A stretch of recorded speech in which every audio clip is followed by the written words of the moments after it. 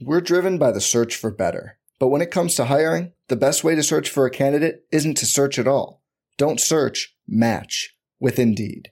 Indeed is your matching and hiring platform with over 350 million global monthly visitors, according to Indeed data, and a matching engine that helps you find quality candidates fast.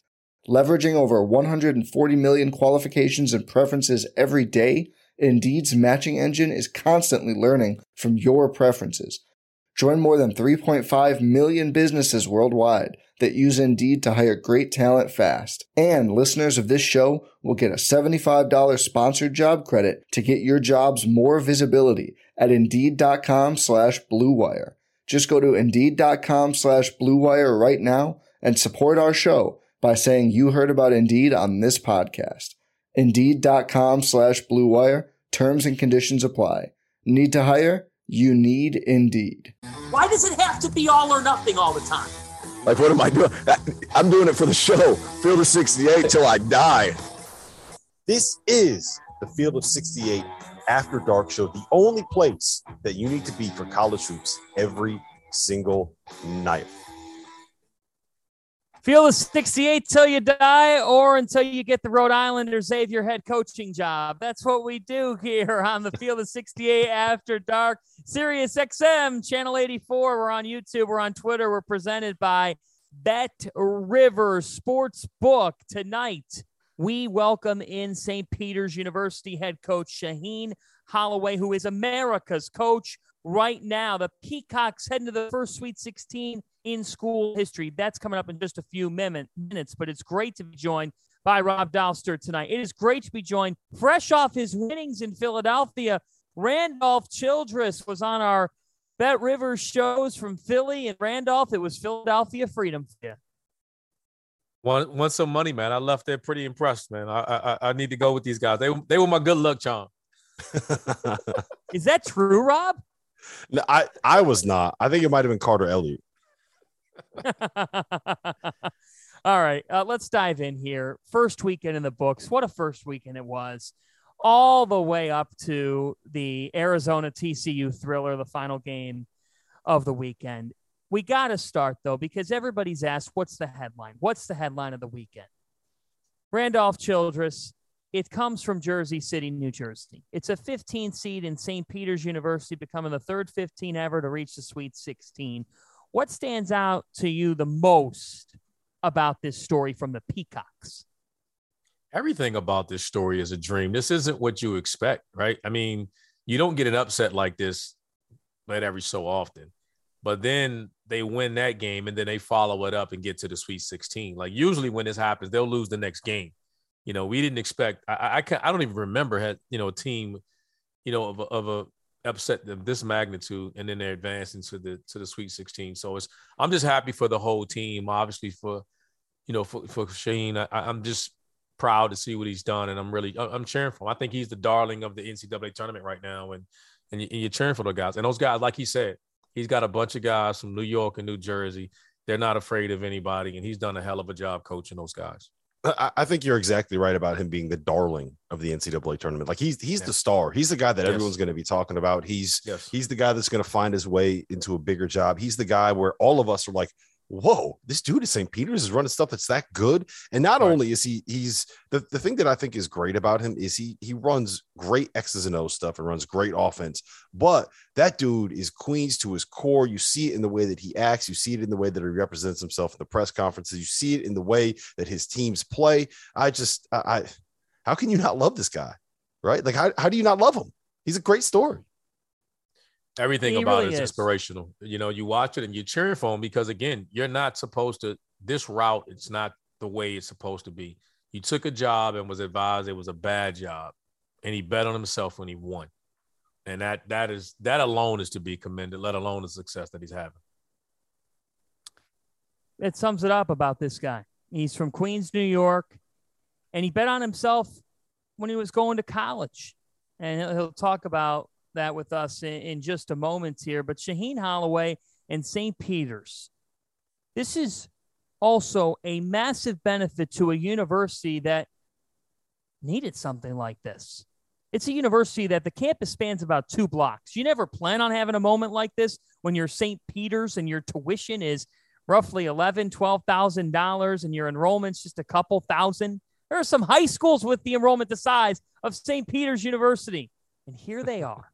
Here they are in the second weekend of the NCAA tournament. So without further ado, you have got to listen, because if you've seen some of the interviews, I would guarantee you haven't seen one with this many candid comments about the industry of college basketball coaching, comments about betting on yourself, and thoughts about what it means to be living an American dream.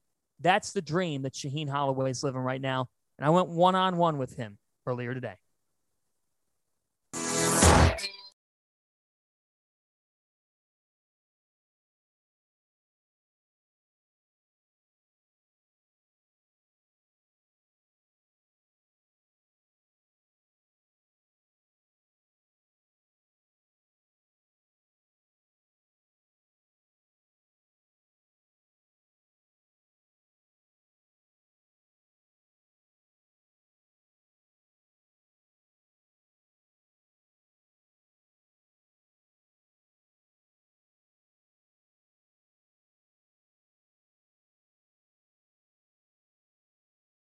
Your phone, or you answered your phone?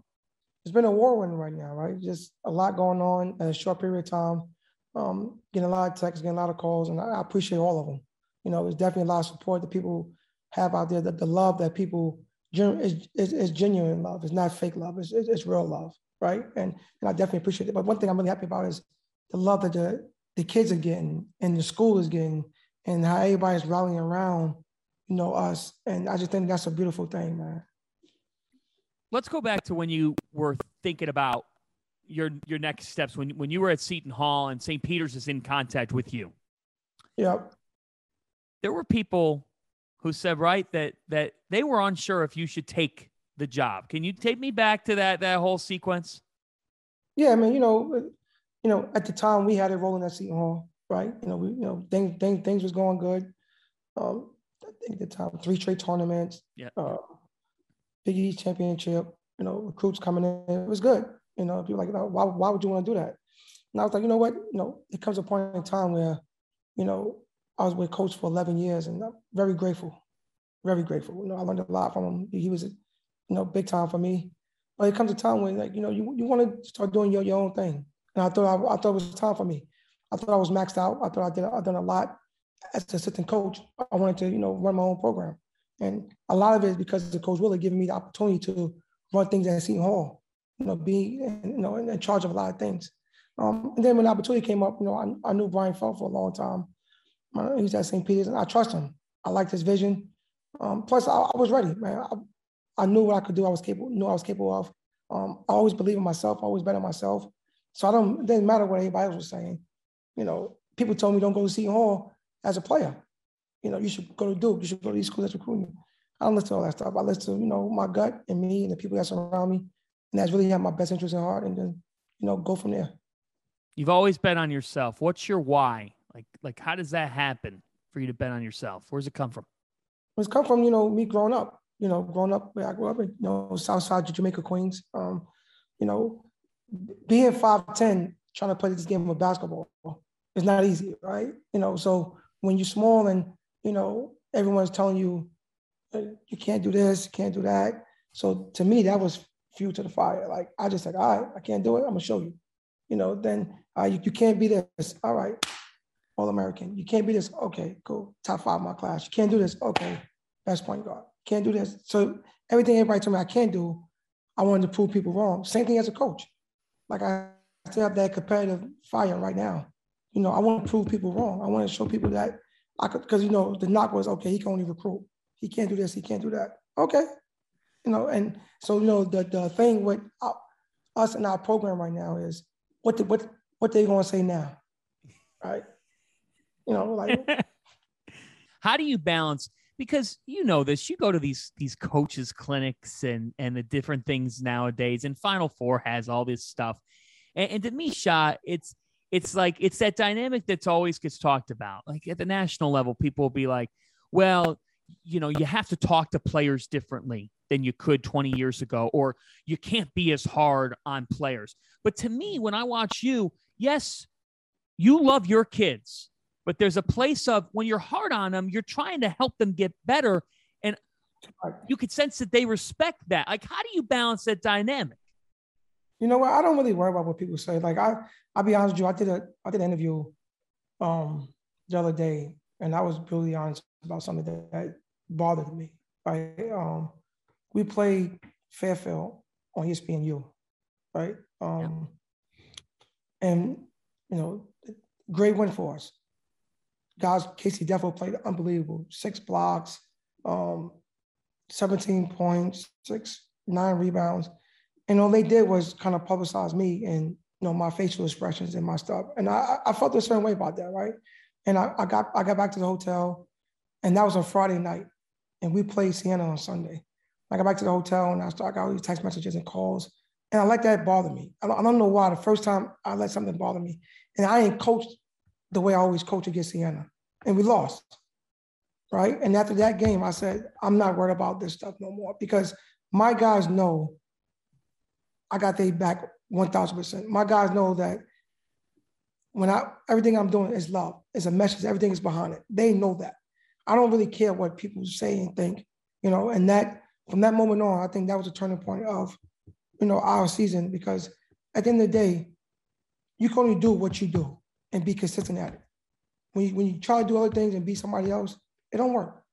What do people not understand about what it's like being at your level with a staff and just the day in, day out approach that it takes to now do what you're doing?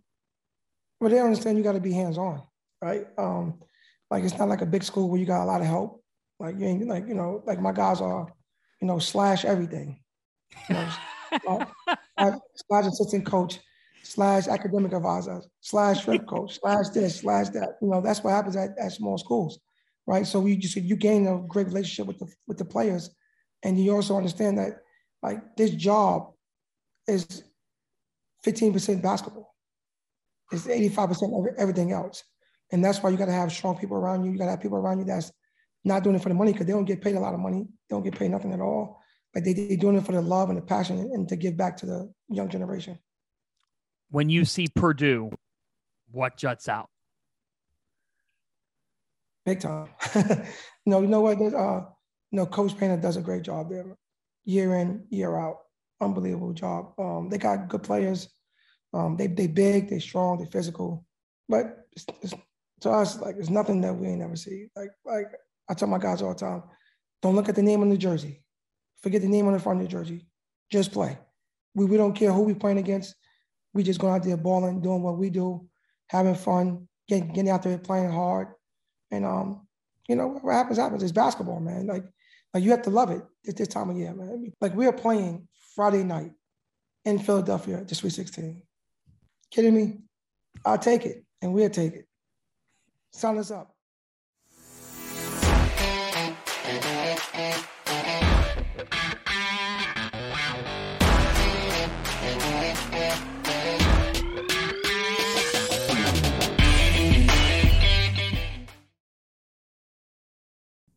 Wow. I know Shaheen personally from my time as a student at Seton Hall and him being on staff. That being said, that's one of the most powerful interviews I've ever done. Seriously, Randolph, I have chills right now. I'm ready to go play for him myself. I wish I had some eligibility left. I'd suit up and play for him Friday night. Yeah, I was about to say, man, I'm ready to run through a wall for him. Let's go. St. Pete's. Wow. I'm a peacock, baby. I'm a peacock. Yes. We all are. We all are peacocks right now. Amazing to hear about the honesty about the balance there. And how about the fact, Randolph, that people said you won't win there, right? Right.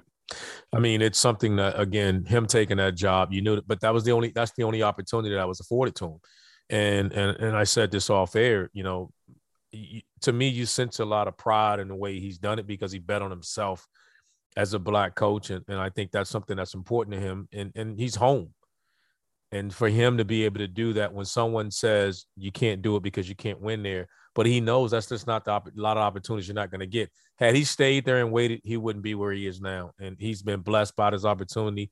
He knew he was prepared for it, and he bet on himself. And he's not surprised, and he shouldn't be. I would just like to say, for the record, though, this may be the place where he's living, but he made it very clear he's not a Jersey guy. He is a New York guy. So quick, no New York is home. St. Peter's is where he's getting it done. It's amazing. Absolutely amazing conversation. And we thank Shaheen Holloway again for joining us. Loved having him. We have a lot to get to tonight, including the most valuable players of the first weekend. I can't wait to hear your guys' submissions and your thoughts, and maybe some updated Final Four picks. We'll try to help you if you're doing one of those competitions in your bracket pool. We'll get RC and Rob Douster's updated Final Four picks. We're just getting started here. Field of 68 After Dark, Sirius XM, Channel 84. Clear for 90. All right. Producer Dagan or Rob, any questions in the chat? Yes, we do. We have a question from our buddy Ken Palm is a fraud. Wants to know of the 4 finalists, who wins Coach of the Year? I think that was from Ken Palm is a fraud. Yeah, it was. I'm not sure who the 4 finalists are, but Ed Cooley is the National Coach of the Year. If he doesn't get it, Sampson has to get it. Yeah, I don't think Sampson's a finalist, but Sampson's up there too. But to me, it's Ed Cooley. Going to win the Big East with that team, impressive. Really, really impressive. Yeah, here's the thing. 1 minute. Ed, you have to give it to Ed Cooley. He's the undoubtable National Coach of the Year. To have a team at 27-5, are you kidding me? You know what I will say? Scott Drew also won the Big 12 with losing half of his team to injury. So there were a great guard winning the Big Ten. Like, there were a lot of really good coach performances this year, but I think it's Ed Cooley. Yeah, I'd have to agree on that one. I still think there's not many coaches that could have lost their 2 best players literally all year long and have the year that Houston had as well. 100%. And to me, RC, that says more about 20 what he's built in terms of culture, in terms of next man up attitude, than it does like specifically his job this year. So I don't know if that has any difference in Coach of the Year or anything like that, but like 10. Man, give him his flowers. Kelvin Sampson. Ooh, he's awesome. All right. 5, 2, 1. It is the Field of 68 After Dark, Sirius XM Channel 84. We're presented tonight, as we always are, by Bet Rivers. Rob Douster, joined by Randolph Childress. And we're going to get into the first weekend as a whole here. What you guys noticed, what you guys saw from the first weekend with most valuable player, your most outstanding coach, who you liked, who you didn't like. Rob Douster, your MVP of the first weekend is? So I've given out a couple of different names on different shows that we've done. I will say this, though. I don't know if anyone was more impressive to me than Benedict Mathurin, especially in the second half of that TCU game. The 3 that he hit to tie it, the dunk that he had, the play that he made on the offensive rebound in overtime to give them a little bit of space in that 3-point lead, and doing all of it despite the fact that Kirk Kriisa was the best player on TCU last night. To me, there's lots of options. One of which is T.O.'s favorite guy on the planet, Isaiah Wong. I'm going to give it to Ben Mathurin. And I 100% realize that is probably just recency bias at its finest. I'm going to go with Drew Timme. When we watched the Georgia State game, they were only up 2 at the half. And they came out, and they up 2 at the half of that game. And he finished with 32-12 or 13, something like that. And then again, we talked about how difficult that Memphis matchup was going to be, that they were going to play against a team that was probably more athletic than them with size, that usually they have the size. And he went against Jalen Duren and DeAndre Williams. And again, he came out, put those guys on his back with another, 20, 25 and 14. So 21 in the second half. Yeah, and down 10, he put that squad on his back. I don't know who had a better weekend than Drew Timme. Did you hear his press conference or his interview after the game? How funny was that? That was so fun. I don't give a flying F. We're not going to go out as no I'm soft guys. That was so funny, man. That was good. I'm going to go with Hunter Dickinson. Hunter Dickinson put on a show, and he looked like the All-American that we all know he can be. 48 points combined, 17 rebounds. He adds in 5 blocks in the 2 games. He had 4 against Colorado State. But I just thought that was the Hunter Dickinson we expected to see earlier in the season. And we got that. We got that this weekend. And if Dickinson can play to that level on Thursday night, Michigan will have a puncher's chance. They'll have a chance against Villanova. They're going to need Dickinson to be great, and they're going to have to hit some perimeter shots. But I look at Hunter Dickinson, and the thing is, Michigan has had such a frustrating year, right? They've had a frustrating season. Way back in November, we thought that team could cut down the nets, and if not cut down the nets, could be top 10. You know, we thought for sure, hey, they're a second weekend team in the NCAA tournament if the things fall into place. Well, they are a second weekend team, and maybe things are falling into place at the perfect time. So Hunter Dickinson will be my MVP. Fair. Yeah, he was awesome. Yeah, he was terrific that first weekend. He did against Tennessee. I think he had 27, 11, 4 assists. He looked like Hunter Dickinson All-American in that game. I thought that was a better matchup for him too. You know, he had bigs. Tennessee plays with those bigs, so he didn't have to change his game and worry about small ball, switching on the guards and doing all those things. He got a chance to play in the drop coverage and then play inside against Tennessee's big, and he definitely was the best big on the floor. ARC, you know what he's going to have to do against Villanova? Ooh. It'll be tough. It'll be tough. That's going to be tough. That's going to be tough.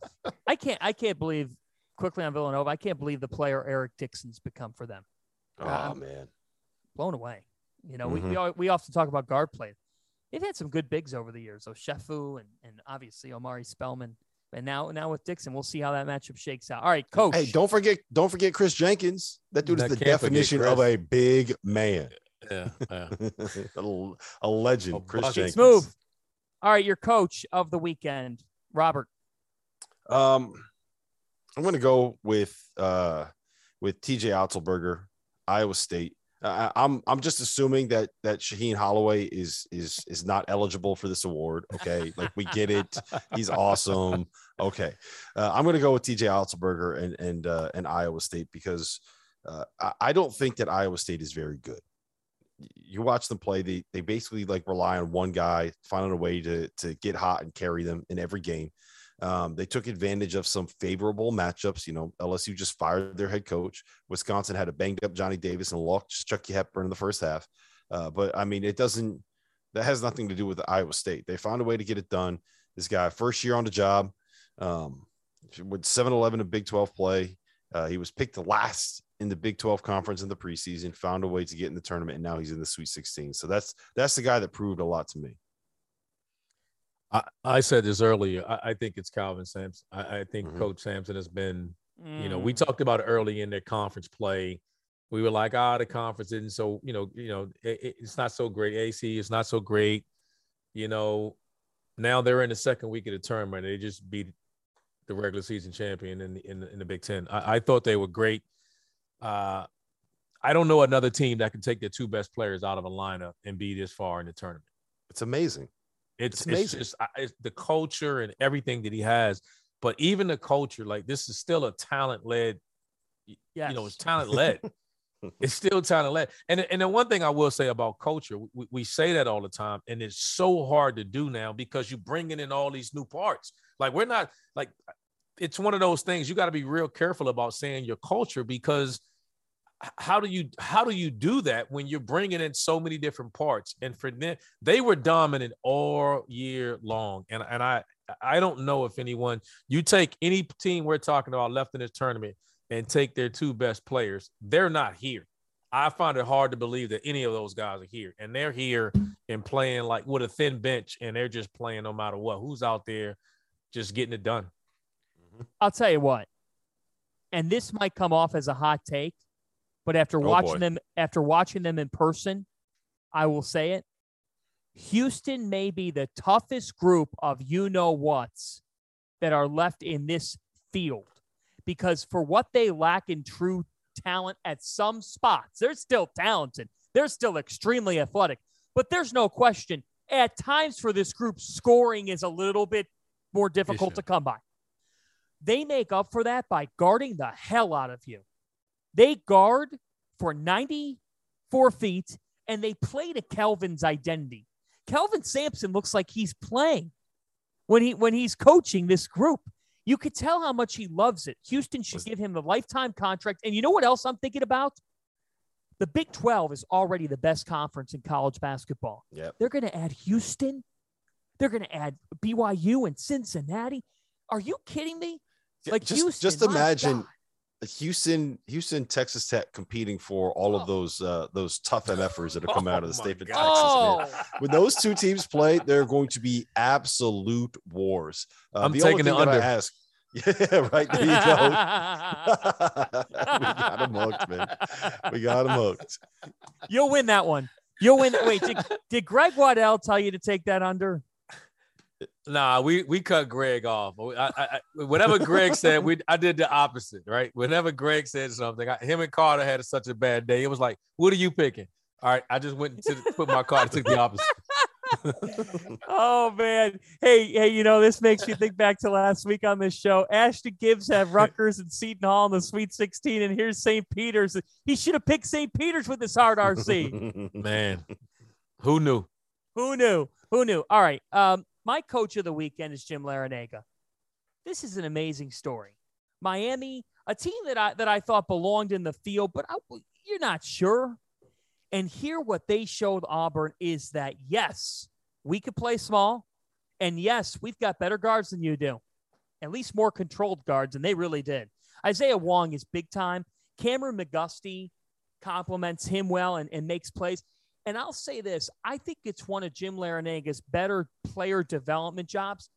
Charlie Moore was always talented, but Charlie Moore didn't channel that talent into fitting on a team. And part of that is DePaul and what they were. But Charlie Moore has come to Miami. He played under control. He was threatening with a triple-double, didn't have one. But the point is, this backcourt is playing great basketball. And I don't think Miami's done. I'm fascinated to see who wins Miami, Iowa State. But, guys, Jim Larinaga, like, there were people talking about, maybe it's time for Jim Larinaga to head out, or all these narratives, all these takes. Guys, Goodman retired him. Goodman retired him at least 3 times. Yeah, Goodman's going to see him this weekend. Jeff should retire. I mean, my God, what a story. Great story. Especially, I don't think people realize how hard that FBI stuff hit them. They never got charged with anything, any links to that FBI, to Christian Dawkins and everything that happened there. Nothing was proven. I don't think that there was really anything concrete there ever, but it completely torpedoed their recruiting, right? They lost so many guys and so many players that could have, that they were in the mix recruiting. They had commits. Sadiq Bey was supposed to go there. I don't know. They were getting pros. They were getting pros. Sadiq Bey, look how good he's been. And he was supposed to go there. So Nasir Little could have ended up there. I'm glad to see it work out for them. It's nice that the FBI thing kind of hasn't just hurt people that didn't do anything wrong. Do you think, quickly here, we'll give America a taste. Rob, Iowa State or Miami? What's your first gut? Miami by 15. Woo! Wow. The U. T.O.'s going to be right. T.O. had Miami in the Elite Eight, and both RC and I on Selection Sunday were like, come on, man. Go take a nap. Go take a nap. And now he's going to be right. And I don't know I don't know if I should celebrate this or if I should be like, all right, now I'm going to have to hear him chirping nonstop. What's your other standout headline? I don't know if you go in the direction of Gonzaga. I don't know if you go in the direction of the Duke-Michigan State game. Carolina. Maybe you go. All right. Tell me why. Let's be honest. We were as critical as Carolina as anyone all year long. I mean, we were riding that. And they've had 2 of the more impressive wins that any team has played, these 2 teams. I mean, they started out with Marquette. And even though Marquette didn't finish strong, we knew what they were capable of. And just the matchup, they hadn't shown that against 2 tough teams. Like, those teams beat them by 20 plus all year long. That's what we were talking about. outside of that win in Cameron late in the year, they lose to Virginia Tech in the ACC tournament, and then they start back. And the matchup of Marquette and their style of play had me thinking like, man, Rod, we were there, and that game was a blowout. That was just that was unwatchable after 10 minutes. I mean, that was a beatdown, what they did to Marquette. And then to come right back, they were on their way of handing until that elbow with Brady Manick. They were on their way of opening up a can on Baylor, and that was getting away. And then, you know, that unfortunate incident that happened, and then they ended up coming back. But then they showed the resolve to come back and finish the game and win it in overtime. Who thought that was happening? When that game got to overtime, I was like, man, all right, here it comes. They're going to find a way to lose by 15 in OT. Yes. And I thought it was over. Who hit that first three? Styles, Steve? The freshman, Dontre Styles. I thought that was a made-up person when they said his name when that three went in. Never played all year long. He was buried on the bench. Isn't that amazing? And he steps in. If they don't hit that three, if they don't take that first lead in overtime, I think it collapses. But they got that lead, and they're like, all right, look, we got something to fight for. We can still do this. That shot gave him confidence. They don't win if he doesn't hit that three, I don't think. Unreal. Hey, and give RJ Davis his flowers too, man.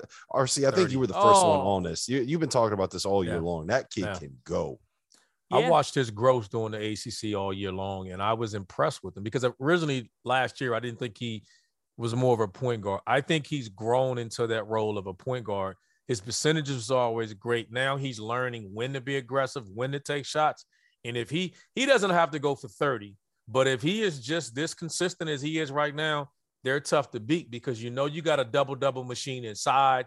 You got he and Love shooting over 40% from three. Now you found all these missing parts and these other guys. They got perimeter defenders. They got like Leaky Black as a lockdown defender. Brady Manick is a stretch forward that's scoring for those guys. He's giving them double-double. They're a scary team that's playing their best basketball right now. And I'm telling you that they're not a team you really want to play. That first half against Baylor, quite arguably North Carolina's best defensive half of the entire season. If not, it is. Because they were absolutely phenomenal in just keeping Baylor from dribble penetration and making them take 15 to 17-foot jump shots that were contested. So put some respect on Hubert Davis and his staff. Even though the second half went the way it did, I thought they came out ready, and I thought North Carolina dictated the way the game was played because North Carolina defended. And for much of the year, we've said North Carolina doesn't defend a lick. This team has evolved. Up next here on Field of 68 After Dark, they don't say run east and west, but we will do it. Will Gonzaga run the West? Will Purdue run the East? We'll give you an answer. Field of 68 After Dark, Sirius XM, Channel 84. Clear for 90. Hey, I just want to let you guys know that this week's episodes of the Field of 68 After Dark are sponsored by Honey, which is the easiest way for you to save money when you are shopping on your phone or your computer. Have you ever been in this spot, guys? You're shopping for something online. You get to check out, and when it asks you for a promo code, you got to start Googling to try to find a way to save a little bit of money. Thanks to Honey, manually searching for coupon codes is a thing of the past because Honey is the free tool that scours the internet for you and finds the one that best fits your cart. Here's how it works. You're shopping. You check out, the Honey button pops up. You click apply coupons. You wait a few seconds. Boom. The price that you have to pay goes down. I use Honey. I just bought my son all of his T-ball stuff for this season over the weekend. And anyone with kids, RC, you can attest to this. You know how expensive all of that sports equipment is. But with Honey, I saved myself like a good $50. It was like $45 that I got off for free. It's so easy. It works on a desktop. It works on a laptop. It works on an iPhone. All you got to do is just activate it in your Safari app. So if you don't already have Honey, you could straight up be missing out on free cash. It's free cash, guys. By getting it, you'll be doing yourself a solid and supporting this show. I'd never recommend something to you guys that I don't use. Get Honey for free at joinhoney.com/March Madness. That's joinhoney.com/March Madness. The link is in the description below. Dagan, we got any questions? Also, I want to make sure. Okay, that's okay. I want to make sure the chat knows my offer still stands on 400 likes. 5, 2, 1. It is the Field of 68 After Dark, Sirius XM, Channel 84. I'm John Fanta. Randolph Childress is with us with a Demon Deacons pull-up on tonight. I love it. Pride to Wake Forest. Coach Forbes is rolling. He's going to keep them going. And Rob Dalster is with us as well, coming from the beautiful state of New Jersey. All right, let's get into the Sweet 16. Let's get into these regionals. We're going to start in the West, gentlemen. We're going to start in San Francisco. You've got Gonzaga and Arkansas. You've got Duke and Texas Tech. So, Rob Dalster, the floor is yours. Is this region still the Gonzaga Bulldogs to lose? Yeah. This NCAA title to me is the Gonzaga Bulldogs to lose. I think that they are the favorite. I think that they are the best team. If Andrew Nembhard is going to play the way that he did against Memphis, then I don't know where you can look at Gonzaga and say that there is necessarily a flaw here outside of, maybe they're not quite athletic enough and maybe they're not elite defensively. But I'll tell you this, RC, I think that is the toughest region that is left. Arkansas can definitely take them out. JD Note is a game changer. Eric Musselman is a great game planner for specific matchups. And they have athletes all over the place. Jalen Williams is their difference maker. Duke, we've already seen them beat Gonzaga. And if you're talking about a team that may not have enough athleticism and may not have enough toughness, that is literally the only thing that Texas Tech has on their roster. So I don't think that it's a given that they get out. But to me, yes, it's their region to lose. It's their title to lose at this point. I'd agree with you. I think it's the one league left, the one bracket left where in the West where one of those four teams could represent and get to the Final Four. I don't know if we can say that with everyone else. I think any one of those teams between Duke or in Tech and Arkansas or Zags could come out and make it to the Final Four. But I do think it's the Zags to lose. I think they're the best team, as we talked about their championship. We talked about it so much. I don't believe that they just have so much balance. They can have an off night. We're still Chet's going to play and arrive in the brackets, and I think he'll show up at some point, and it wouldn't surprise me. But there's going to be a different guy each time. And Drew Timme, as I said before earlier, he's just been great. I think he's been the MVP of the whole tournament so far. I think Arkansas plays with an incredible intensity level, and that JD Note is quite the motor of a guard. That being said, he really struggled. Folks, if you were to pick one game that you would not watch this weekend, revisionist history here, I would have had you pick New Mexico State and Arkansas. I watched the game from the car on a drive from Buffalo to Pittsburgh. I haven't the slightest idea what I was watching.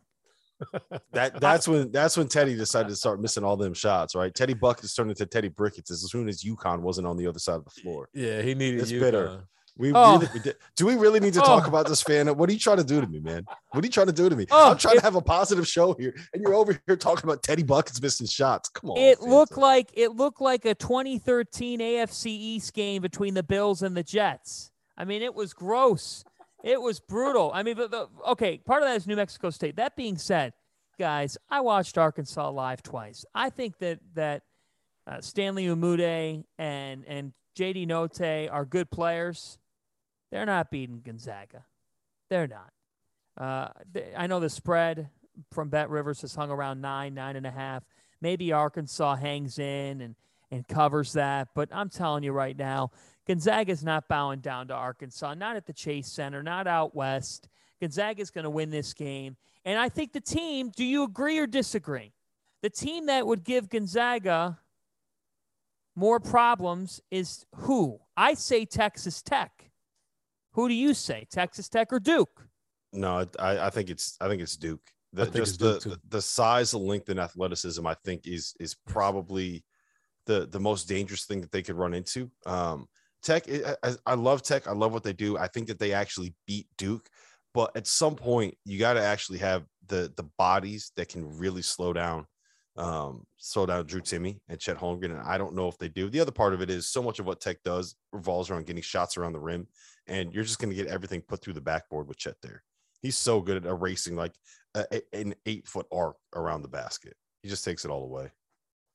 If I'm Duke, if I'm the Zags, I'm cheering for Tech to win because I think Duke is the one matchup where they're athletic. They got the size and the athleticism. The one thing that's given Chet issues is some physicality, where the last thing you want is Paulo Banchero leaning on him. And then Drew Timmy's got his hands full because he's got to deal with Mark Williams, another lengthy guy, athletic guy. They're big on the wing. They got the size to match up. So the one thing we know that gives the Zags some trouble is length and athleticism, and that's the one thing Duke does have. All right, I like the Zags out of this region. Where do you guys fall? Same. Zags. Okay, let's go to the East. Interesting here because you've got UCLA and North Carolina, two teams peaking at the perfect time, and you've got David versus Goliath with Purdue against the Fighting Peacocks of St. Peter's. St. Peter's will have a home crowd. They're going to have a ton of people coming in from New Jersey and Philadelphia. All the Northeast fans are going to be rooting for them. But needless to say here, this is not just Northeast fans, for the record. Every single person that is wearing North Carolina blue or UCLA blue are going to be rooting for St. Peter's. Purdue travels like crazy. They hit a great fan base. They are going to be playing a definitive road game in Philadelphia this weekend. All right, let me ask you this, Randolph Childress. I'm going to tee it up like this. Fact or fiction? The Purdue Boilermakers are finally going to make a Final Four under Matt Painter. Fiction. Oh, my. Oh, my. Why? He loves UCLA. I know. He loves UCLA. I think I like UCLA, and I'm concerned with the way Carolina's playing right now. And I love the guard play and the bodies that they can use to throw at, Jaden Ivey. I think they got multiple guys if Carolina comes across them. But what, Tiger Campbell was he was a closer and a finisher, and he provides that elite point guard play. They're going to play someone with R.J. Davis and Tiger Campbell playing elite point guard play in that game was the one position that Purdue's vulnerable in. Yeah, and I think that'd be tough for them. Yeah, I think I agree with the matchup being a problem, but I don't know if Johnny Juzang is healthy. He sprained his ankle, and he's had ankle problems all year. And when he's not playing great, I think it really lowers the ceiling of what UCLA can be, because he provides so much defensively and on the glass. Like, they have other shot makers that can step up, but he's kind of a difference maker with kind of that. He's a little bit of a glue guy. And I think that North Carolina and Purdue just match up so well together. And then if you go down the matchups, I think that Purdue has the better players in almost every position except for the point guard spot. And that could end up being the difference maker. We've seen it over and over and over again with Purdue, where if you have a great point guard, they can really take advantage of you. The only thing I would say is I thought that they looked much better defensively against Yale, which like you kind of expect, but then against Texas as well. I thought that they were really impressive on that end of the floor. Let's call a spade here. If not now for Purdue, then when? This is it right here. Your 1 and your 2 in this region are out. I know it's March Madness. I know anything can happen. I get that. But if you're Purdue, you have the size that they have. You have a lottery pick in Jaden Ivey. You've got the shooting capability that they possess. I totally respect North Carolina and UCLA. And for the record, I've got UCLA coming out of this region, provided that Juzang's healthy. So, Randolph, I'm with you. With you, Randolph. But that being said, that doesn't change the fact that for Purdue, this is the golden opportunity to make the Final Four, man. I don't see that. I don't know if I agree with that, fan. And the reason I don't agree with that. How could you not agree with that? How could you disagree? I think this is a golden opportunity. I don't think it is the golden opportunity. And the reason I say that is because we've seen a lot of very good teams out of Matt Painter. They came within a Kihei Clark miracle, that floater that he hit, or I'm sorry, Mamadi Diakite. If he doesn't hit that little floater, then Purdue is in the Final Four. The year that Robbie Hummel got injured, they were the best team in the country, and I think they might have cut down the nets that season. Okay, so but if the queen had balls, she'd be the king.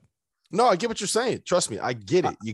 You actually have to go out there and do it, but I think that Matt Painter puts this program in the position to have a chance to do that often enough that this isn't the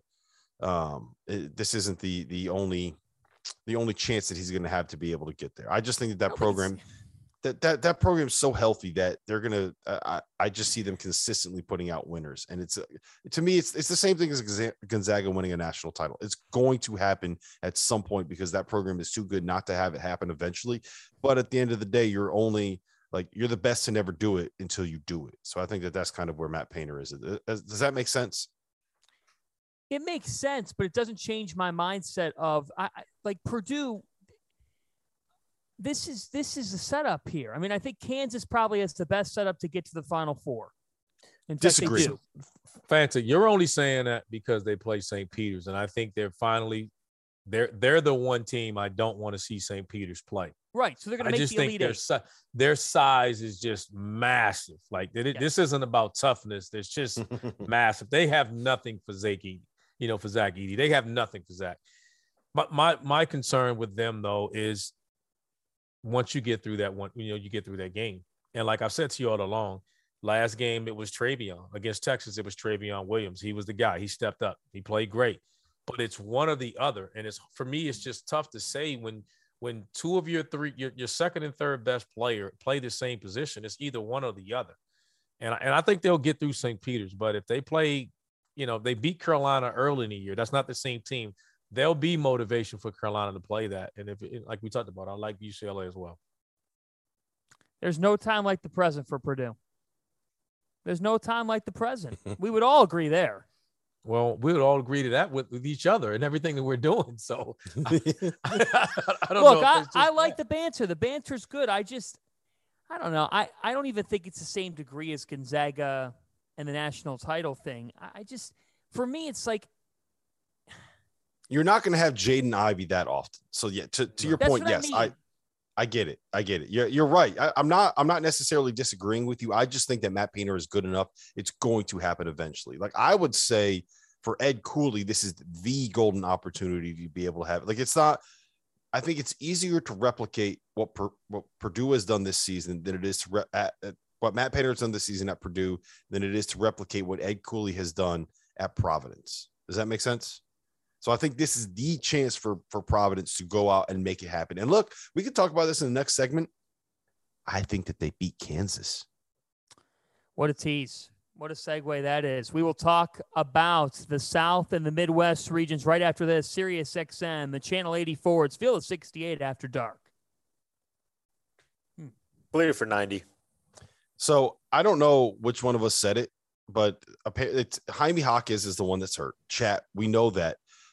Trying to keep straight the names, Jaime Jaquez and Johnny Juzang, when they're both like the same size, they both kind of play the same position, and they both have names that are JJ as initials. Like, you try keeping that straight. It's impossible. We get it. We know Jaime Jaquez is the one that's hurt. Sorry. One of us said it wrong. I don't know who it was. You said Johnny Juzang was hurt, and they must have got mad. Yeah, they're never going to let you forget. You know that. My bad. Not. I know it's Jaime Jaquez. Yep. Okay. Like I swear to God, I mix them up literally every time I try to say one of their names. All right, let's get to a question here. I beg your forgive. I am so sorry, Chet. Let's get to a question here. We're going to talk about this game when we come back. But who has the better bench between Michigan and Villanova? Michigan. Does Villanova have a bench? When did they get that? They don't need one. Who's on Villanova's bench? Caleb Is Daniels. it Jay Wright? I think Mike Nardi might be able to still go out there and get a bucket. They don't He's need in pretty one. good 30 shape. seconds. It's amazing. It's an amazing example of a team that drags it up the floor. They just rely on total efficiency. You know what they are? Shots. You know what Caleb they are? Daniels is the one bench guy. He's playing well. They're Virginia on the main line. Jay Wright is just Tony Bennett with better suits. Oh no, he's not. No, he's not. That's 10 seconds. disrespectful. That's disrespectful to Villanova. How is that disrespectful? How many national titles does Villanova have? 2, 1. Field of 68 after dark, Sirius XM, Channel 84. We're on Twitter. We're on YouTube. We're presented by Bet Rivers. Douster and I are on fire with each other tonight because he just called Villanova Virginia on the main line, and I am offended. Virginia won the national title. Like the last national title was Baylor. The one before that was Virginia. Okay. Yeah, well, and who won the one before that? How is that disrespectful? Who Virginia's the best program in the 8th. Villanova, yes. And then North Carolina won one. Shout out RC. Who won the one before North Carolina? if we're going back that far, who's won the most national titles since 1999? It wasn't 1985. Who's won the most national titles? Who won the most national titles since 1999? You really want to do this? Who's accounted for 2 of the last 5 national titles? I will turn it into a conversation about UConn. Dagan does not want that to happen. You better move on, sir. You better move on, sir. Mute him, Dagan. You better move on, sir. Hanging, get him, get in there, hanging. Nuts hanging, Dagan. In honor of the officials this weekend. Teed them up. we might have to give out a report card on the officials here this past bad weekend. They had a tough weekend. Is there anything lower than an F? Goodman, G. He gives out a G for the worst. All right. Incomplete. All right, here we go. Let's talk about this now. Let's talk about the where do we want to go? They forgot to fill in the bubbles on their SAT. Right. Let's go to the South. Okay, let's try to get back on track. Let's go to the South region here. And in the South, you've got Arizona and Houston. What a game that's going to be. Big time game. And then you got Villanova and Michigan. Randolph, where do you fall in the South region? I picked Arizona to start, and I'm going to stick with them. But Houston concerns me. Houston concerns me. I'd be lying to you to tell you I am concerned about Houston. So it wouldn't be a game I wouldn't bet on that one. I'm because I chose Arizona. I'm going to stick with them, but I will. But I'm telling you, Houston's going to be a tough out for those guys. I think Houston wins. I think Houston wins this game outright. And here's why, RC. Tell me what you think about this. Houston does 2 things. They build their program on 2 things. One, they crash the offensive glass. They get after it like almost no one else in the country. And we saw against TCU, the one flaw that Arizona has defensively, they can get beat up on the glass. When you have guys that are physical and stronger than them, you can kind of move Christian Coloco wherever you want him to go. He's great. He's a great rim protector. He's got a high center of gravity. You can move him off his spot. The other thing they do, they force turnovers. They overplay. They pressure you. They want to make you – they want to take you out of what you want to run. And the issue – we've been talking about this since like all the way back in November. The issue Arizona has is turning the ball over. Kirk Kriisa, I love him. I love his gunner mentality. I love the fact that he took 3 threes in the span of 7 seconds when they were down by 1 in the final minute against TCU, right? Like you want guys that have that level of confidence. But he also turns the ball over. You know, he could throw the ball into the stands 17 times in one game, and he's not even healthy when he's doing it right now. So I think this is probably the worst matchup that Arizona could have gotten out of anybody on the 4 or 5 seed line. I think Houston wins. Same way I think I'll tease it right here. I don't think Arizona is the only number 1 seed going down on that side of the bracket. This is which is incredible here. We're going to get to that in a second. I'll tell you what, I think there's a real path here for Houston to make the Final Four, but for the sake of being different here, I actually am going to pick Arizona because as hard as Houston plays, the lack of offense at times is a little bit concerning to me.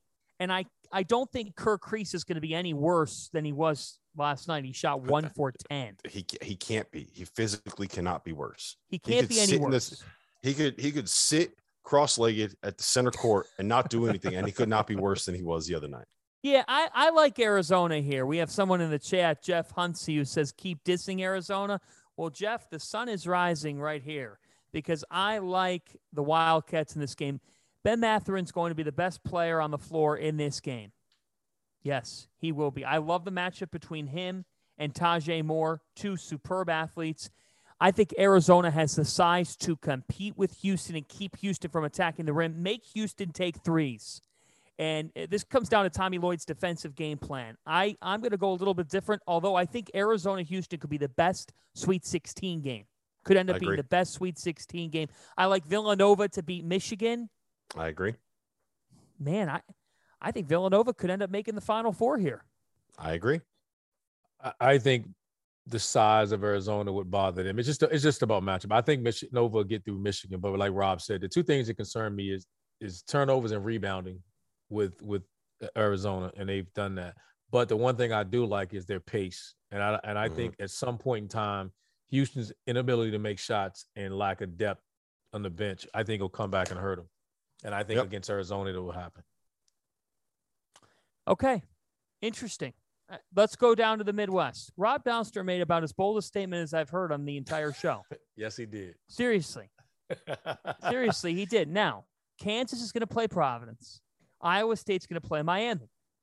One might argue that Kansas and Providence has a de facto regional final feel, even though Miami and Iowa State would have something to say about that. But Friday night at the United Center, Ed Cooley leads the Providence Friars, who are playing well at this juncture.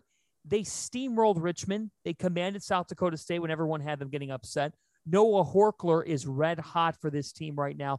29 points and 23 rebounds over the weekend. He played really well in stretching the floor. And it would appear, Rob, that you like the way Providence matches up with Kansas. I think they beat Kansas. I think they beat Kansas for a couple of reasons, and I'll be quick here. One, Nate Watson can match up with David McCormick inside. Two, Justin Minaya can turn off Oshai Abaji's water. We saw him do it against Baylor Shireman in the first round of the NCAA tournament. We saw him do it against some of Richmond's wings in the second round of the NCAA tournament. And I think he could do it. I know Oshai's a different level. I think he could do it there.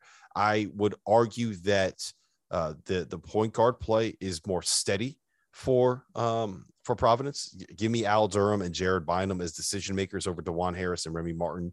The only thing that I'm worried about, I think Noah Horkler can run around with Jalen Wilson as well. The only thing I'm worried about is Remy Martin is the difference maker, the ultimate X factor. He's the one kind of game-changing talent they have where if things get set, you don't really have anything that you can run, and Ed Cooley finds a way to scheme Bill Self out of what he wants to run. You can't really create anything that way. You could just kind of give the ball to Remy, say, all right, go get us a good one on this possession, and Remy can do it. Why should we all be rooting for Providence? Again, apparently there's a wager. Yes. Jeff Goodman said that if Providence gets to the Final Four on a show in New Orleans, he will wear the Friar mascot costume while he's there. So look, I'm all in, baby. I'm a Providence Friar. I want them to be there. I'm going to live and die with every single shot. I am with you, Providence fans. I just changed my address, man. I don't live in New Jersey anymore. I am now a resident of Friartown, Rhode Island. Let's go. If they get through this game, they are going to the Final Four. If they could just get the team of destiny, man. Yes, if they get through this game, man. And I agree with everything you said. The only difference maker is just Remy Martin. I think if Remy can, he can be a bucket, and I don't know if they can. They got the guys with the mentality to match up, but he can just be a guy you give the ball to. They got nothing to do with coaching, and he could just get your bucket. Interesting how close Creighton came. I thought that Creighton stuck Kansas into the half court well at times, and Kansas had a little bit of trouble there. Remy Martin unleashes that other offensive dimension. So to both your points, I get it there. Let's get to it here. Final Four. Final Four, your updated Final Four. Randolph Childress, go. And a national champion. I got Zags. I got Arizona. I'm going to say UCLA and Kansas. And my eventual championship is going to be Zags in Arizona. And I got the Zags winning the Natty. So I have Gonzaga winning the title as well. I have them beating Texas Tech to get to the Final Four. Then I have North Carolina getting past UCLA and taking on Purdue for the right to get to the Final Four out of Philadelphia. And I think Purdue ends up winning that game. I know I've been off the Purdue bandwagon all season long. I'm reversing course on everything. Since I'm reversing course on Providence, I got to reverse course on Purdue as well. I think Houston picks off Arizona. I think Villanova, I think they win. I think they beat Michigan by like 12 to 15 points. I don't think that one's all that close. And then I think Villanova is able to get by Houston. The things that Houston does well, Villanova does not allow you to do. They're not going to give up offensive rebounds. They're not going to turn the ball over. They're not going to make those silly mistakes. So I think Villanova gets to the Final Four where they will be taking on Providence, who beats Kansas then beats Miami. It's a Big East side of the Final Four. I got Villanova taking down the Friars. I have Gonzaga taking down Purdue, and then Gonzaga eventually beating Colin Gillespie, who after the game will announce that he's decided not to turn pro. He's going to return to school for his 9th season of college basketball. They're just going to put it as Chris Archidiakono in the on the roster, and no one's going to know any different. We've got 15 seconds. I'll go Super Bowl. The winner of Kansas Providence ends up winning it all. That does it for us here on Field of 68 After Dark. Wow. Thanks for joining us. We'll see you tomorrow night. What a show! What a man, show! What a good. show! Those were some bold predictions. But Field of 68 After Dark after. So chat, we see you. We need you here. Fire away with your questions. Someone said in here, I read it, and they go, Randolph never picks North Carolina. He never picks UNC. This guy is on you. You guys should have seen him. He was breaking out in hives sitting next to T.O. because he had a Carolina blue shirt on. I'm as nice as I could be. I don't know what they expect from me. Like, come on, guys. I'm positive. So just the best you're gonna get out of me. Stop it. Hey, look, you got to be nice to him because of what you did to them in the ACC tournament. All right, that still hurts. That still stings. Like those guys. Some of those guys are still friends of mine, except Jeff doesn't like me much, but that's okay. Stack. Can you blame him? Grant. Can you blame him? But when you talk the way Jeff talks, you would expect it. Like you got to deal with that. Sure. Yeah, for sure. For sure. I love Ken Palm as a fraud. Yeah, I'm getting in here with. He has a question for everybody.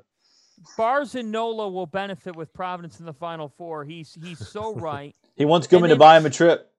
Jesse Newell. So Jesse Newell says Providence has no shot against Kansas. Well, Jesse, you had Providence ranked 25th in the country. There's no way that's is that the real Jesse Newell? No. He's not in the chat, but he said this today apparently on his Twitter. I'm sorry, Jesse, but you know what? You're a hater. You're a hater. Get him, Fana. You got to get a brain, man. You have them 25th in the country all year. Like, let's call a spade a spade. Hey, Gilbert says the Big 12 is full of dogs. Like, the Big 12 is full of dogs. That league is just so tough, so freaking tough with guys that just know how to win. I thought Texas Tech, I thought there was a chance that they could lose. What are you doing with your phone? I'm taking a picture. UConn fans are not happy that I said Providence was going to beat Kansas. Well, guess what? They're sitting at home. I was say okay? Teddy Allen dropped 37 on their head. They got no. Oh my God! Hey guys, the show is over. This is great. I'll see you guys tomorrow. Garrett says, Randolph, are you happy for the ACC teams? I am. You know what? I am. I cheer for the league when they're not in it. I mean, obviously, and these are probably, we were surprised at Miami a little bit, but we're not. We knew their guard play was really, really strong, and they're going to go as far as their guards play. They've had the three best guards. I've said it all year long, in my opinion, and I stick by that. I don't think any team has a better three-guard rotation than they have. Duke, we always know had the talent, and Carolina had it, and they're just playing better. So I'm happy for the league, though. Obviously everyone was crushing the league all year, and I thought deservedly so earlier. They're just playing better basketball now. Can I just say this about the ACC? Duke unquestionably should have made it to the Sweet 16. There's no surprise about that. The fact that Carolina ended up as an 8 seed says everything you need to know about how disappointing their season was. They are good enough to be a Sweet 16 team. The talent was on the roster. They underperformed. They underperformed all season long. And Miami got the benefit of having a team like they played really well the first weekend of the tournament. They have a team that is built to win in March. And they got a good matchup against a team that can't really guard guards and that turns the ball over against pressure. And those are the kind of things you need to make a run. So I would argue that if we were talking about at the start of the season, the ACC should have had 2 tournament teams. They did not have or 2 Sweet 16 teams. They did not have it because one of those teams that should have been in the Sweet 16 underperformed all year long, and then they had another one wake up. It doesn't say anything. One game samples don't say anything about the power of the league. They played like dog shit for November and December. That doesn't change anything. Let me tell you something. I love this question in the chat, and great take, Rob. Ken Palm is a fraud says biggest sleeper with a chance to win it all. I'm going to go Houston just because of how tough they are, the fact that they pressure the ball so well. Kyler Edwards, Tajay Moore. I like that team and the way that they're playing. They can beat Arizona, guys. They could beat Arizona. And I think that if Villanova or Michigan, I know that a lot of people are like, well, Villanova doesn't turn the ball over. I'll tell you what, Villanova hasn't seen a team that defends the way Houston does all season. People are sleeping on Houston. Mm-hmm. I won't argue that. They're a tough team. I won't. They're number 2 in KenPom right now. All season long metrics. Houston is number 2 on KenPom. Ken Palm is a I fraud. must say, Fan just taking my job, man. Fan just Go taking ahead, my Dagan. job. I was ready to Dagan, read the question that he just said. Well, Come on, hang in, let it go. First of all, we need to get some details. Yeah. First of all, his name is not Dagan. It's Nuts Hanging. Nuts Hanging Dagan. I can Nuts say Hanging that Dagan. to him. I went to college with him. Thank you, Fanta. I'm not calling him Nuts Hanging Dagan. I just you just say you just did. Yeah, right. It's Nuts Hanging Dagan. I mean, before you know it, next week we're going to be saying "ass out" Sean Paul. Please no. We're not developing nicknames for people's body parts. Okay? All right. It's not for his body parts. It's because he looks like the guy on St. Peter's who lets his nuts hang every time he takes a jumper. The dude with the stash. I'm not doing it. That's right. 400 likes and the stash will be out in New Orleans. So yeah, get hit that like button. Hey. But anyway, all right, we got to get some details on this Saturday night thing. So we were informed that you, Fanta, and Goodman had rooms next to each other in Buffalo, and we were told that you were staying in the room next to him Saturday night. Yes. Is this true? It is true. Did you hear him banging on the wall on Saturday night, or were you gone by that point? I did not hear him banging on the wall. However, I just kept hearing from the other side of the wall, he sucks. He sucks, just like instinctively. He's terrible. Right. That's Jeff. Right. He texted me. He goes, "Are you next door?" So typically when someone says that to you, you're like, yeah, and I did. I'm like, yeah, I am. I was thinking he'd be like, oh, watch some of the game or like, let's start talking. I'm like, yes, I'm next door. No response. That was it. That was all he needed to know. I don't know what he did with that from there. Guys, the Media Hotel in Buffalo was extremely shady. I'm just being quite honest with you. I am not sure what was going on in there. It was like this hotel had a bowling alley, a rooftop bar. It had like another game center where there were just people all the time. I'm not saying I was at a hotel that could have been run by Marty Bird of Ozark, but I sure as hell felt like there was some washing going on at the A-Loft in Buffalo. I'm just telling you, the Media Hotel was very strange. It had a weird, when you walk into a hotel and there's a weird smell? There was a weird smell, and they put me next to Goodman. It was not a great weekend for me. Honestly, that hotel sounds like kind of a good time. It was a good time. I had fun. I had fun in Buffalo. Okay. I drank. You're a Buffalo kind of guy. Cleveland, I like the you're a people Buffalo kind of guy. Yes. They got wings everywhere. Yeah. I mean, Buffalo's a good town for fans. But I will say this. Good town for me. I'm not gonna, it's a good town. Did you get a garbage plate when you were up there? What's that? That's more of you don't know what a garbage plate is. I think that's more of a Rochester thing anyway. It's the greatest drunk food of all. I was gonna say, are you gonna tell us? Or you're just gonna make us guess? Right. I'm ready to say, I'm listening now. Like, what is it? Like, help me out. They throw everything on to one. Like you get 2 fried eggs. You get like this kind of like chili kind of ground beef. You get some hash browns thrown in there. There's a whole bunch of cheese. Basically anything that you would think of that could possibly be some kind of, there's sausage links that are thrown in there. Anything that could possibly be considered even borderline a breakfast food kind of all gets thrown into this plate that is more of like a flat bowl, and it's like 3 pounds of food. And yeah, that sounds like a bad night in the bathroom if you're asking me. Right. Exactly, yeah, but it's also if you're hungover, it's also a great way to kind of kick that thing down a little bit, if you know what I'm saying. So I went to Duff's for chicken wings. RC's like, yeah, I've been there. Oh yeah, I've been there. Gotta feed it, man. You gotta feed it. I went to Duff's for chicken wings. The Duff's location. Apparently, this is a famous place for wings. Guys, waited an hour 15, and by the time we got so fired up at our table, we had to take them to go. It did not pan out. It did not pan out. It went about as well as the Buffalo Bills have gone in terms of winning a Super Bowl in the last 30 years. It ended up being a very strange weekend in the town of Buffalo. I appreciated the hospitality. KeyBank Center was an interesting building, but man, I wanted some Duff's wings and I never got them. Is it bad that I don't know what so Kevin Sweeney says that garbage plate is Rochester culture, not Buffalo. It's more That's more a big Rochester difference, Rob. It's not a huge. It's all, look. Upstate New York is upstate New York is upstate New York. You could tell me Syracuse. You could tell me Rochester. You could tell me Buffalo. You could tell me Hamilton. You could tell me any of those towns up there. It's all the same. It's just buried in snow 9 months out of the year. It's basically Canada. True. You're heard. Oh well, they did. They played the Canadian national anthem before the game. Of course they did. You're that far up. They're that far up. They basically. I mean, when you're in Buffalo, you're on the other side of the lake from Canada. Were they still digging out snow? How much snow was up there? No, there wasn't snow. The weather was not bad. They were rolling out the Labatt Blue.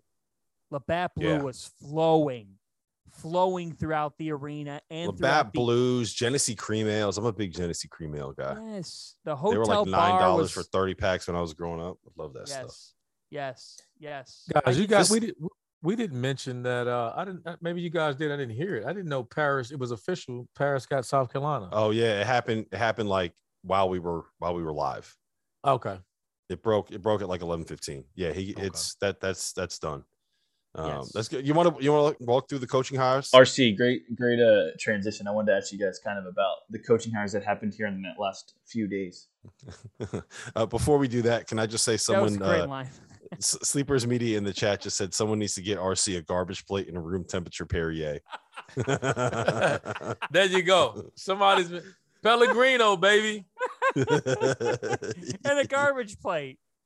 Let's talk coaching carousel here. So we've seen this thing rolling, and we've seen a lot of different moves made in the last 24, 48 hours. Rob, the floor is yours. I'll start with you. Which coaching change?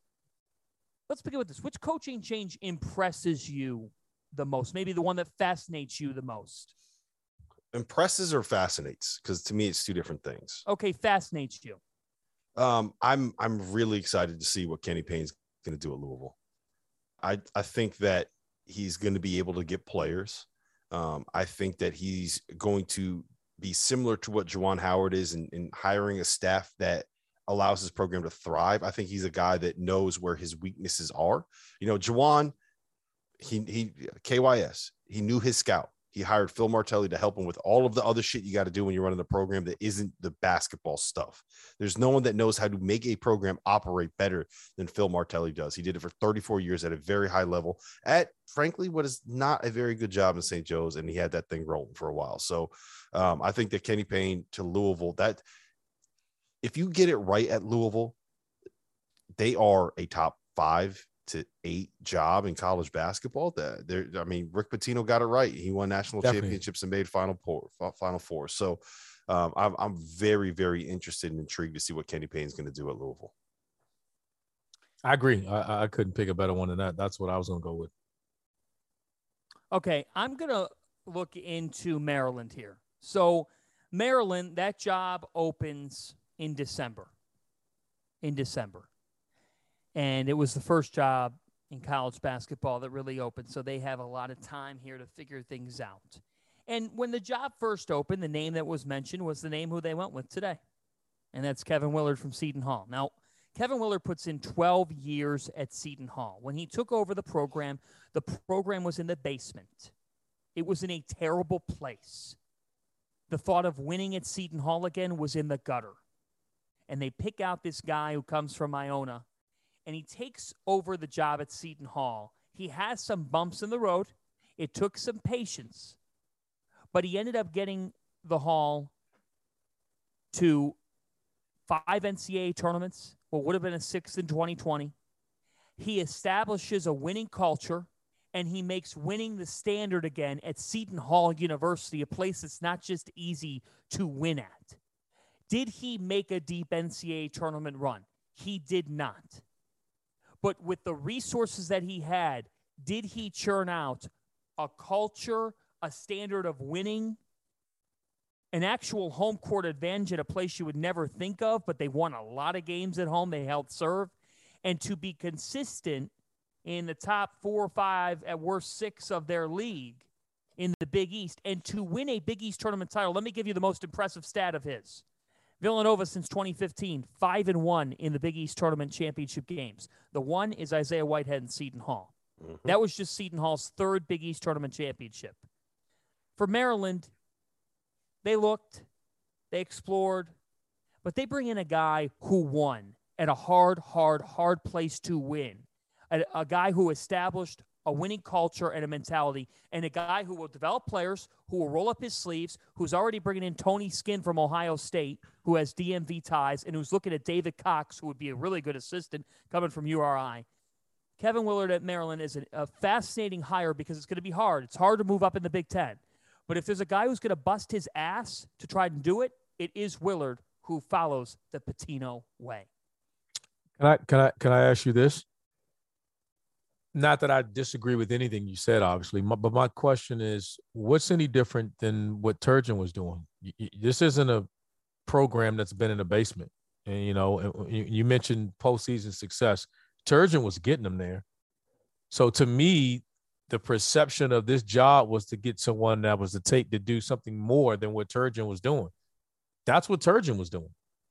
So I'm not saying it's a bad hire or anything, but I don't know. When I see this, I'm not like, oh man, that's a home run, or they crushed it for a guy that's been identified from the very beginning, because we acting as if Turgeon wasn't winning. He was winning.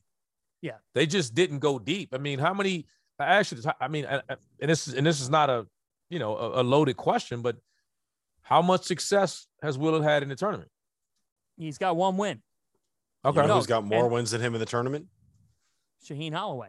Shaheen Holloway. For all intents and purposes, the next coach at his alma mater in Seton Hall. The thing is, it's interesting, RC, because anybody who calls a hire a home run hire in the moment is reacting to the hire and the name and the brand. We're not going to know what kind of hire this is until it gets going. Here's one interesting factor to all this. Kevin Willard knows how to sell Under Armour, because Seton Hall is an Under Armour school, and there's not many of those left. So apparel so much, and one of Willard's selling points is, hey, if Steph Curry wears this stuff, you could wear it, man.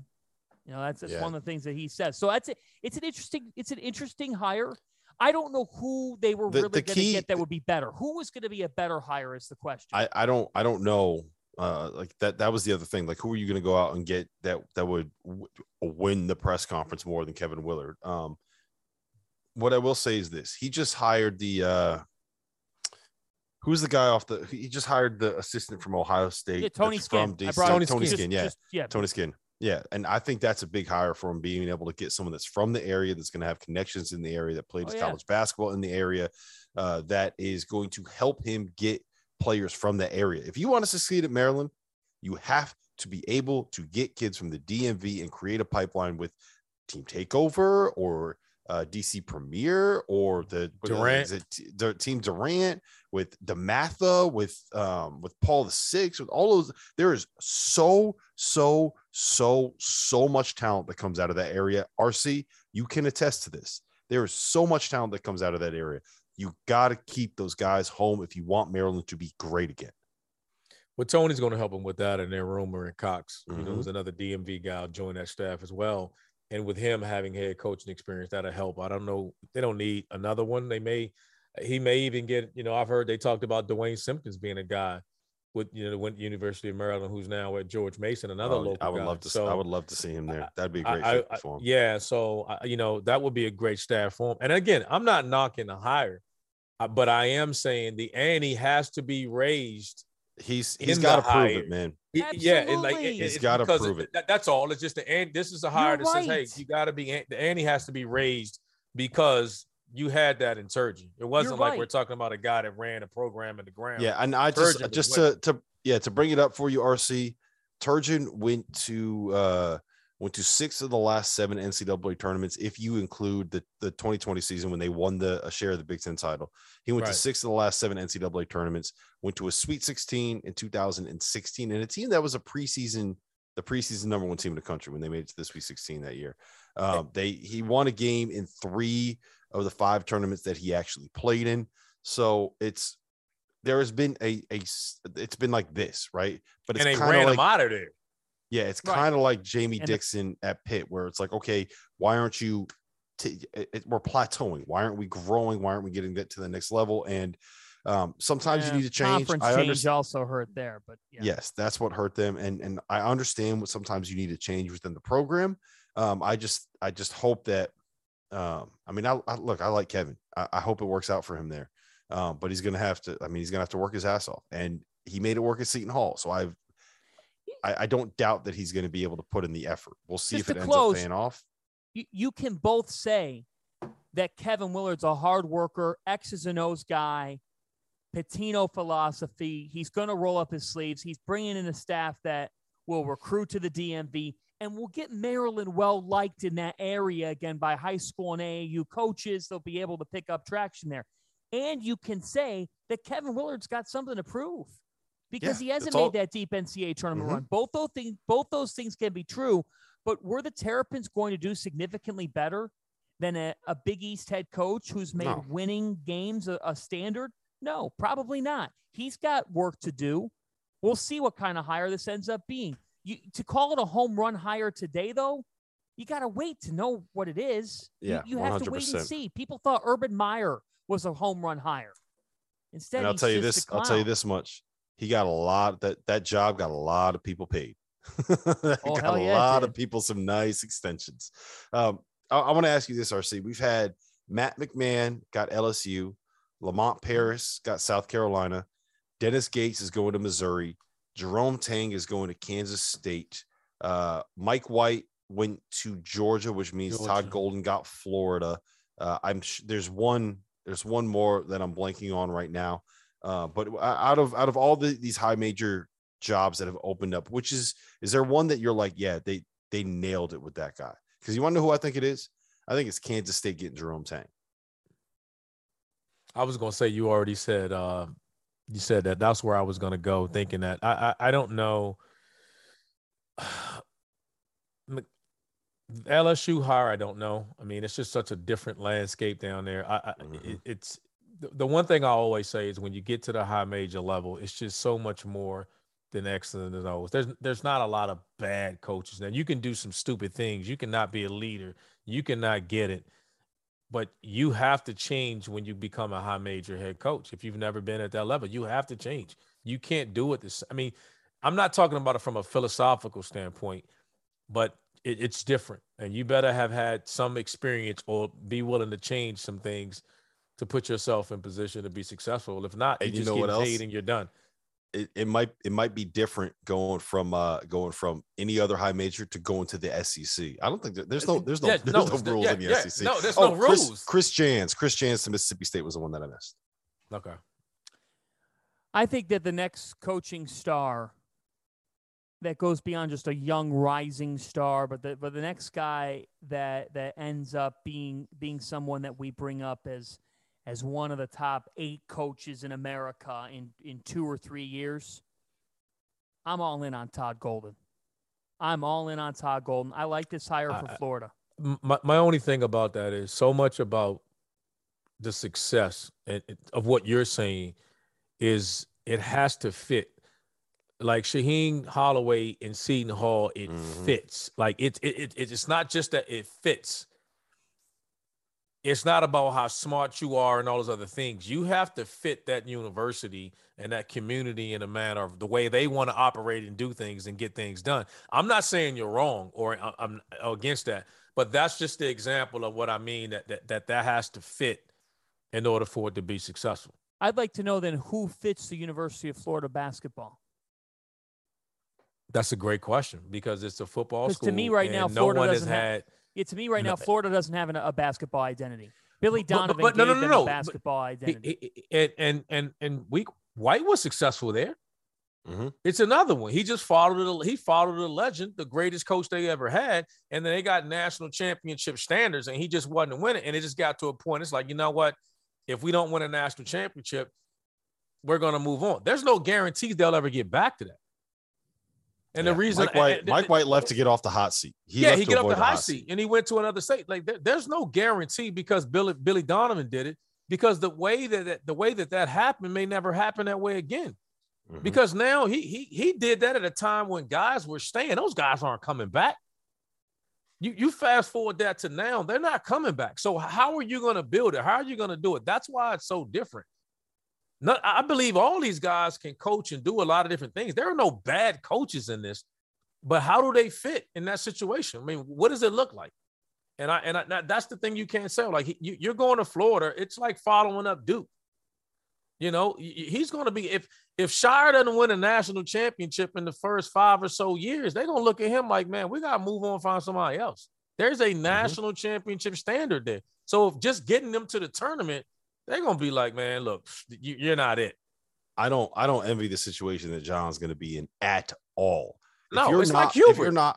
If you're not like a top 5 coach of all time, you're going to be a disappointment stepping into those roles. Like that's tough, man. Yeah, but he's making millions of dollars. No, I get it. No. We're not knocking it for the money. I mean, you got to take those jobs in their money.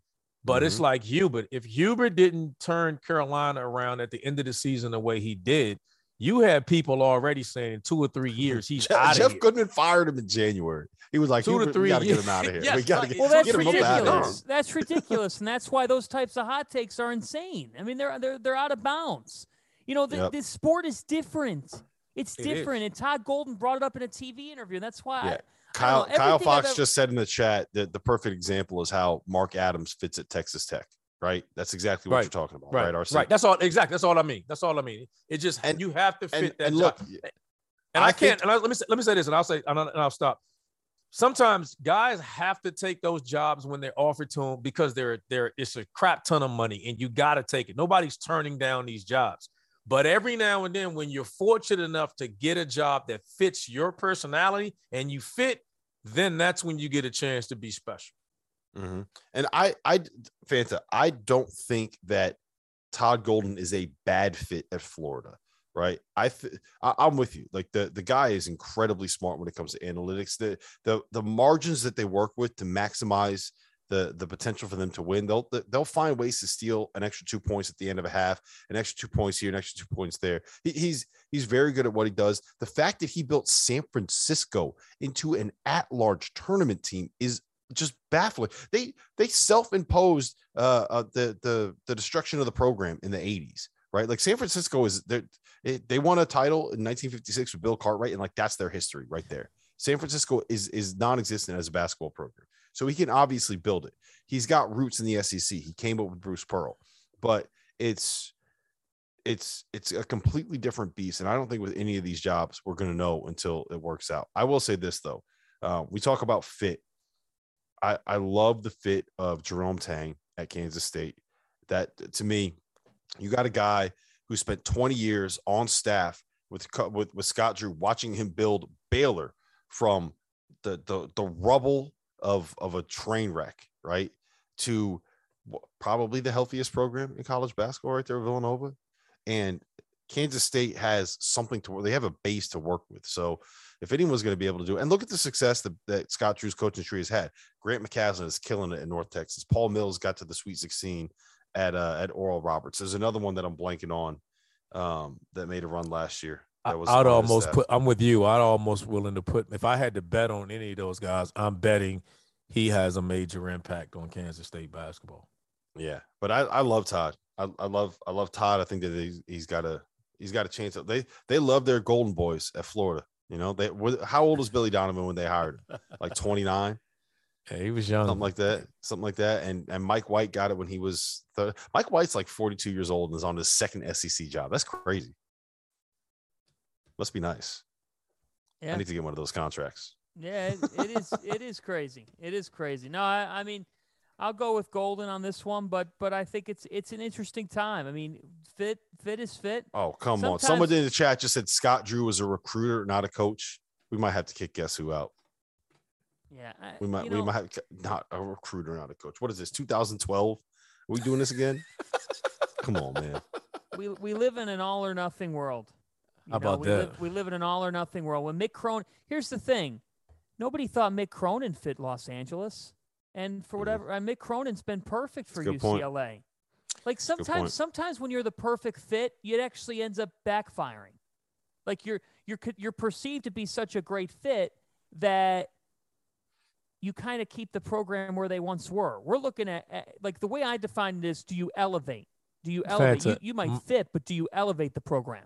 My argument, or my I won't even say argument because we're not arguing. We're not even disagreeing on anything. But the difference is, isn't UCLA the best job in the Pac-12? Yes. So are you telling me Florida is the best job in the SEC men's basketball?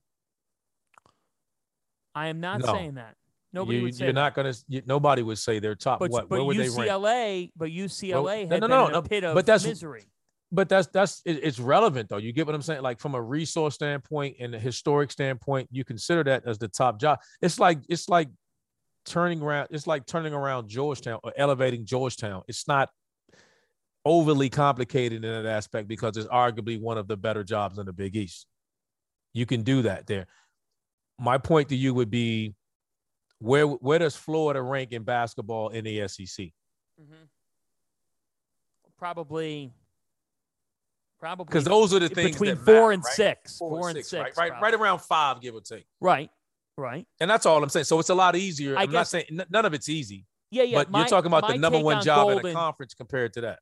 My take on Golden, I guess, is I see the ability to elevate Florida like Scott Drew elevated Baylor. That's how I see it. And I don't know if that'll happen. I could be dead wrong. I don't think you're wrong. It reminds me of the same thing we were talking about with Willard, though, because they're taking over programs that were tournament bound, that were successful, and they're coming in to even elevate them even more. Yep. And that's the issue or the draw to, are they chasing in Seton Hall? Are they still chasing the success that PJ Carlissimo had? Right? That there's always someone there that went somewhere, and that's just that. Well, but that's a problem too. It's not 1989. It's not 1985. No. Like the other thing is, people got to get real. Here's the thing: a fan base is never going to wholly get real with their expectations. But the fact of the matter is this: if you're thinking of your best memories back in the 1980s, and that's your best memory as a program, guess what, people? There's a reason why. There's a reason why that's your best memory. And the reason is it's 2022 now. You got to look to the future. You probably have to do things differently. There are still some programs in college basketball that are very much stuck in the past. You know who you are. You got to get in the present and the future. The sport's different than what it was. Gonzaga, Baylor, UCLA, Villanova are all positioned better currently than the so-called blue bloods. It's the truth. It's a different time in the sport. You're going after free agents nowadays to help yourselves in the next year. That's why, fan bases aren't going to wait. They're not going to sit here and wait. You think the Florida and Maryland fans are going to sit around and say, 3-4 years? They expect to make the tournament next year. And you know what? They should. You know why? You can get good in a year in this sport now. You could get really good from one off season to another. You could get 3 transfers that change your whole team. Just imagine the level of expectation at Seton Hall when Shaheen Holloway wins a national title next season. It's going to go through the roof. They'll fire him in 3 years when he doesn't get back. Dagan Hughes and I might be in jail. Like literally, you guys are going to have to bail Dagan and me out of prison if that happens. But you know what I love about wait, you got it wrong. You and who? I don't recognize that name. Hang you Dagan. and who? Yeah, Dagan will probably. Dagan will probably. He's going to end up in jail because he's going to walk down the street of the Final Four, let his nuts hang. Just let. You know what? You know what, Dagan, I'll be nude right next to you. Yeah. Oh my god! And now we got hot girls and boys video chat with you. Now we have. Don't worry, they're gone. Don't worry, they're gone. That means that's gone. It's time to. Yeah, wrap go to the cheers. Let's get out 3 cheers. 3 cheers here, Randolph. Oh, I knew that was gonna get off the rails. My first cheers. My first cheers is let's see here. Where do I want to go? Where do I want to go with this? Man. I'm going to go with Ben. Why are you going first? No, hold on. You're wrapping it up. You're wrapping it up. What's going on here? You're the host. Well, you're wrapping it up. RC, you cheer. You take the first cheers. RC.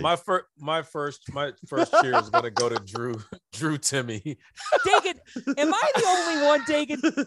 I don't know what's happening anymore. I don't know. Dagan, every time I've been hosting this show lately, Donald comes in out of the bullpens like, no. This is how it works. You two were laughing up a storm. You're going. Who are you cheersing, Randolph? All right, man. I'm going with Drew Timmy, man. I thought he's been the MVP of the first weekend. I thought, he had 32 and 13 and 25 and 14 first round.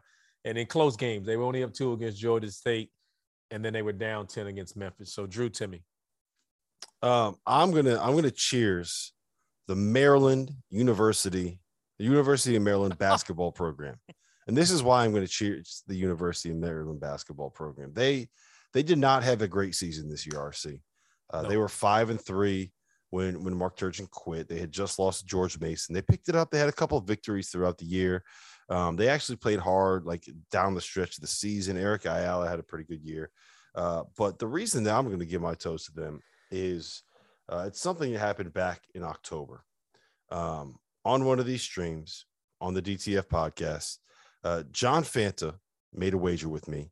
He bet that he would wear a hot dog suit for a show in New Orleans if Maryland was not ranked in the top 13 at some point this season. They were. And they never ranked in the top 13 at any point this season. So they were cheers in the to sleepers Maryland. poll. Cheers to Maryland for making sure that John Fanta is going to be wearing a hot dog suit right next to Jeff Goodman, who's going to be wearing the Friar costume. That's going to be awesome. At the Field of 68 set, it's going to be ridiculous down there. If this is how out of line we get on a Zoom call, just imagine what happens. We're all going to be in the same place. Yeah, it's gonna be bad. Huh? Dagan, who the hell is 1777 memorabilia? Hey, I don't know. Call him out. Call him out. Asking for me to get muted. Shut up. Who do you think you are? Asking me to get muted. What do you want me to get muted for? You tell me why. I want to know right now. Put it in the chat and tell me why you think I should be muted. What take is wrong? Man. What take is wrong? I'd like to know. Yeah, and a hot dog suit. God almighty. I'm cheersing Texas Tech. I love the fight of this team. I love that Mark Adams took the job. Back in December on our DTF podcast, I said, for all the people who were doubting it when Mark Adams got hired, sit down and eat a sandwich, and I still mean it because this guy put in the time. He won at the Division III level at one point. Like, that's where he was coaching. I love stories of guys who put in the work to get to a point like he's at. And Kevin O'Banner and Kevin McCullough, I thought Texas Tech played like a C-level game against Notre Dame, and they found a way to gut out a win. They still did. Where's this guy here? Who is the 1777 He said guy? you sound like his mother is what he said. I will I will fight you. The chat is even more out of control than this show is. I sound like your mother. Go to bed. You want me to sound like your mom? Go straight up to your room right now and tuck yourself in. Make sure you brush your teeth, sir. Make sure you brush your teeth. Yeah, you're not getting a warm glass of milk from me tonight, 77 memorabilia. Get your ass upstairs to bed. Let's go. All right.